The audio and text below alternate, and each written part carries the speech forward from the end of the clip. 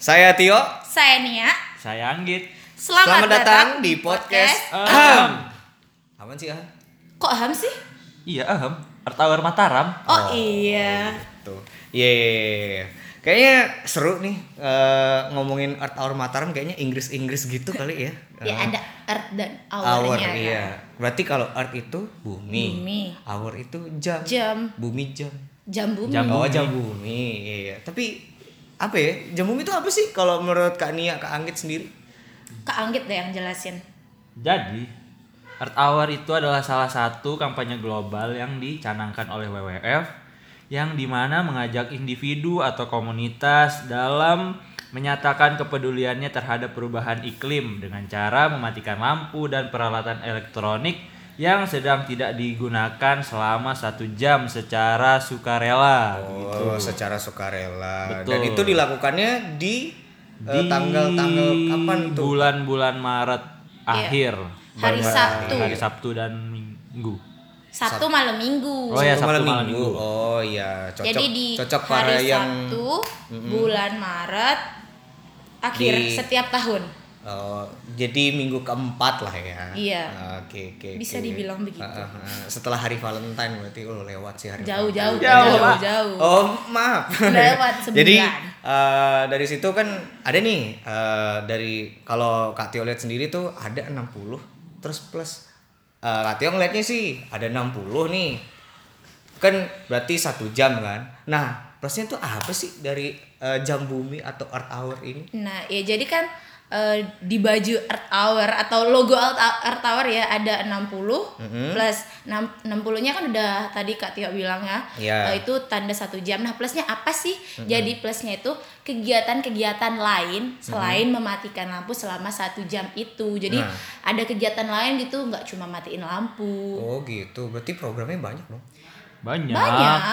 Bukan Banyak. hanya mematikan lampu, tapi banyak lagi yang Iya, jadi nggak cuma matiin lampu udah nggak gitu. Gimana Kak konsepnya? Jelasin. Jadi plus di sini itu adalah kebiasaan-kebiasaan sehari-hari yang baik gitu, yang bisa mengubah Melindungi bumi. ya melindungi bumi, Tanda mengubah kita- perubahan iklim seperti itu dengan cara kita Iya sih, betul, menghemat betul. plastik dengan membawa botol tumbler, terus kita menghemat penggunaan listrik. Itu sudah termasuk perlakuan Sayang bumi. yang sayang bumi. bisa Nggak termasuk dikatakan sayang pacar. sebagai Aduh, beda. pelindung bumi gitu. Oh gitu ya. Iya, jadi kan selain matiin lampu, kita matiin keran kalau nggak dipakai. Terus apa lagi? Kok kerannya dimatiin? Iya, biar airnya enggak. Biar airnya enggak Iya, enggak bocor. keluar banyak. Pantes nih kok Dan kerannya dimatiin. sia-sia gitu. Oh gitu. Dan itu kalau nggak dipakai, kalau lagi mandi mah nggak apa-apa dibuka kerannya. Oh iya.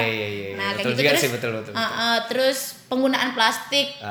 Kita Plastik usahakan tuh gila untuk banget sih. seminimal mungkin menggunakan plastik di kehidupan sehari-hari. Terus selain itu juga colokan yang sering diem nih, charger biasanya kan diem dicolokan tuh. Iya. Padahal itu kan berpengaruh tuh, tetap Iya sih, ada. buang energi ya. Tetap membuang energi. Alirannya Nah, tetap seharusnya jalan. Jadi Jadi seharusnya itu dicabut. Iya. Padahal itu hal sepele, tapi sering banget dilakukan sama teman-teman, apalagi Iya. anak-anak milenial. Habis main PUBG, habis main MOBA, terus udah penuh nih gitu. Iya. Udah push rank tiba-tiba ditinggalin tuh. Betul. Yang dicabut casan. Colok-colok HP-nya. terus Yang dicabut gitu. Iya, colok-colok dicabut. Maksudnya casannya. Iya, casannya. colok penuh, Iya. cabut gitu. Cabut, iya. Jangan iya. ditinggal gitu.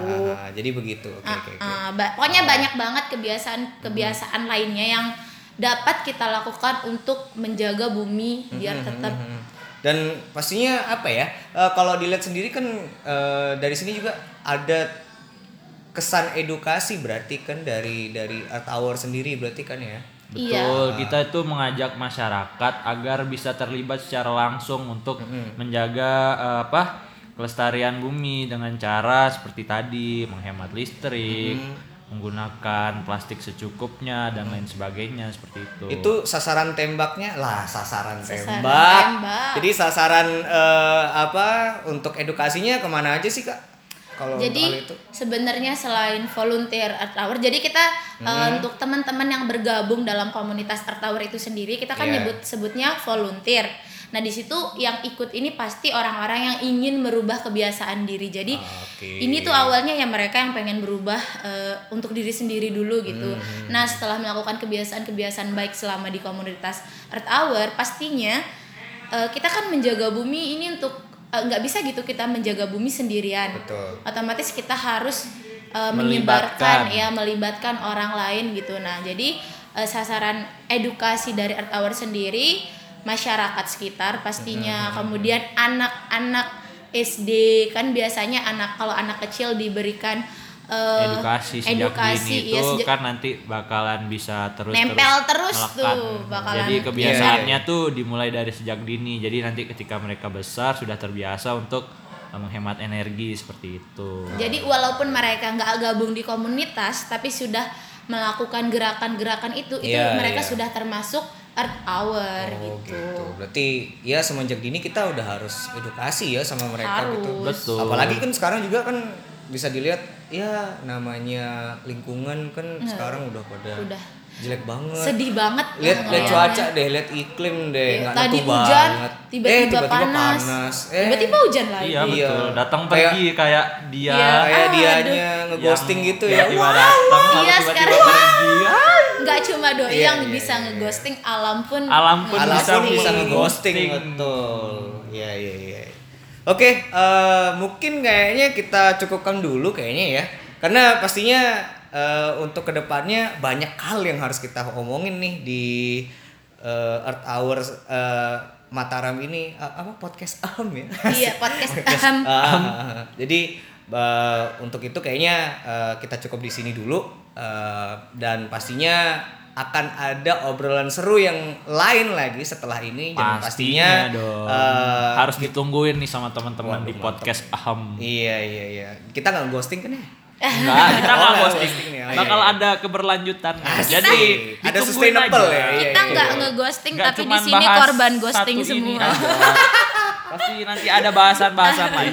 Kita nggak ghosting kayak doi kalian kok. Asik. Dasar korban Jadi ghosting. kayaknya kita cukupkan di sini dulu ya untuk Oke, kedepannya Oke. kita bisa ngobrol bareng nih bagaimana tentang lingkungan kedepannya dan apa aja sih yang akan bisa kita lakukan aksi-aksinya dan mungkin step by stepnya harus seperti apa gitu ya. Iya. Oke, jadi untuk kali ini kita cukupkan dan terima kasih kepada pendengar yang sudah mendengar podcast kami. Terima kasih. Terima Dan kasih, teman-teman. tentunya nantinya kita akan punya cerita menarik dari podcast Am ini. Terima kasih, saya Tio. Saya Nia. Saya Anggit. Dan sampai jumpa di podcast berikutnya. Yuk, dadah. Dadah.